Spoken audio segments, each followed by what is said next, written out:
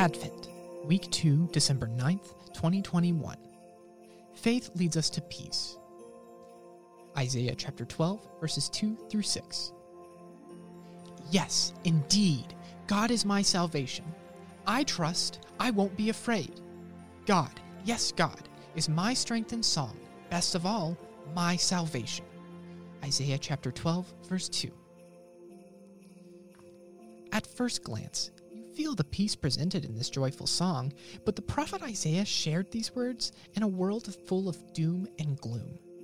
The people of Judah had struggles, fears, divisiveness, and uncertainty.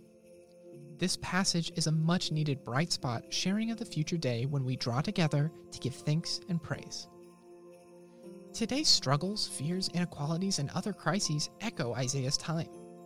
We also experience personal strife, worry, illness, accidents, and loss. We feel frail and very human. It seems too much to join in or repeat this beautiful song, to trust and not be afraid. When we are fearful, though, it helps us to understand that God is always faithful. The Spirit reaches to us from the pages and across the centuries to let us know that God is with us, is our strength, stands beside us, and even carries us through painful moments or worrying times. Grace and love are gifts bestowed upon us.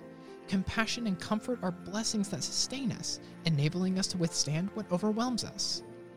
This verse is a promise that can help us get through troubles and personal challenges. During this season of Advent, as nights seem so dark and the relentlessness of this world keeps us worried, we wait, just like the people of Isaiah's time, for the future day when God's salvation will come to us in all its fullness. We won't be afraid. We are drawn toward that, ready to sing praise songs to God. Let the whole earth know what's been done.